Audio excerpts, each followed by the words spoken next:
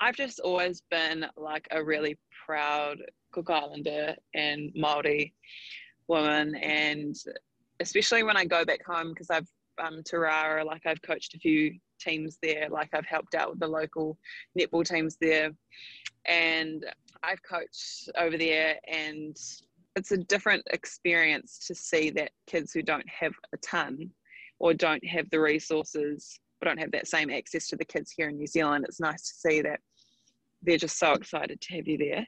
And because Rara is such a small place, I think it's only 32 kilometres around the island, maybe. Yeah, it's only 32 k's around the island. Everyone knows everyone. So when I go back home, they're just so excited to have me there. And I think it's a really humbling experience, especially when there are some, like the courts there. So some of the courts just have potholes in them, and they're just uneven surfaces and things like that. So it's quite nice to just be there and be able to give back. And then it's a nice that I still receive messages from other Cook Islanders and other Māori people, not just women, also men who are really into netball as well, and they'll just say really kind words to me, and even I think it's fair to acknowledge that our entire netball community, there's a range of different characters and people who are involved in it. And I think it's just, once you know that you're kind of impacting other people's lives, even though it's just chucking a ball around, it's quite, like I said, it's really very wholesome and a really nice feeling. So definitely my heritage plays a huge part in that. And I just love going back home and seeing how passionate the kids are about netball. And they're incredible. Like, they've got so much passion, and they're just such happy kids. Cook Islanders are happy people, and and they've got some insane talent over there. It's just a shame that they don't have that luxury that some of the kids here do, which is exactly why I've started different programs to cater to those sorts of things. So let's talk about those programs. That's the Te Ara Angitu. Mm-hmm. Yeah. So tell me what is that? What is it? So the name itself just translates to the pathway to success, and it's kind of been in the works for a little bit. And if it hasn't actually, had I not, despite the fact that maybe I hadn't actually said I want this program to happen, it was more so that I was doing those things already back home in Wellington. So I was helping out with my local community, my Māori and Pacifica community, but I've done like fundraisers and things like that, and I've given, it's small things, like giving away gear and shoes and those sorts of things. And I remember Mum used to help out with some teams in Fiji, and she would ask if I had netball shoes that I hadn't used or anything, or just untouched kit, and I would just give that to her that she could that she can take over.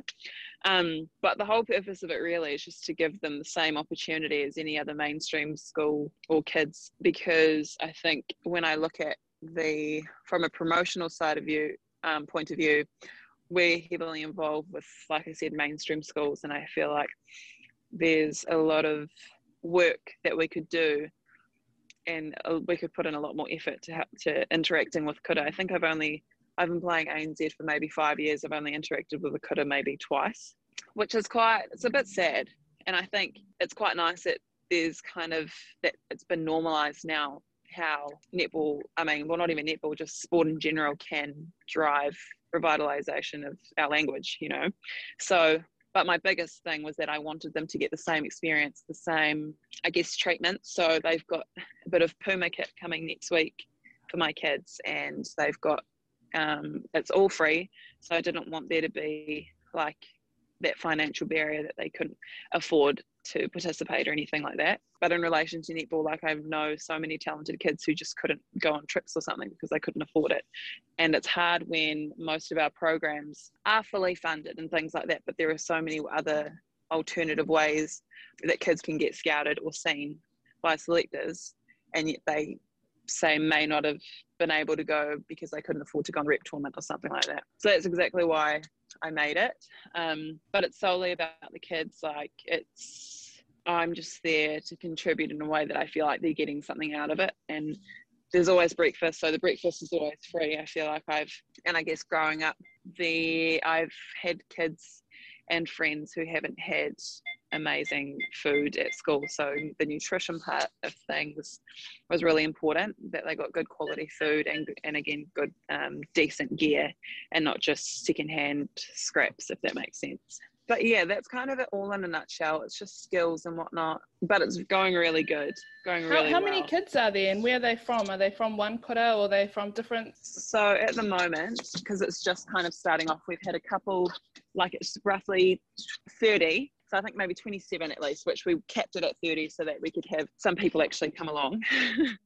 So one of them is a coach, and then there's maybe like 26, 27.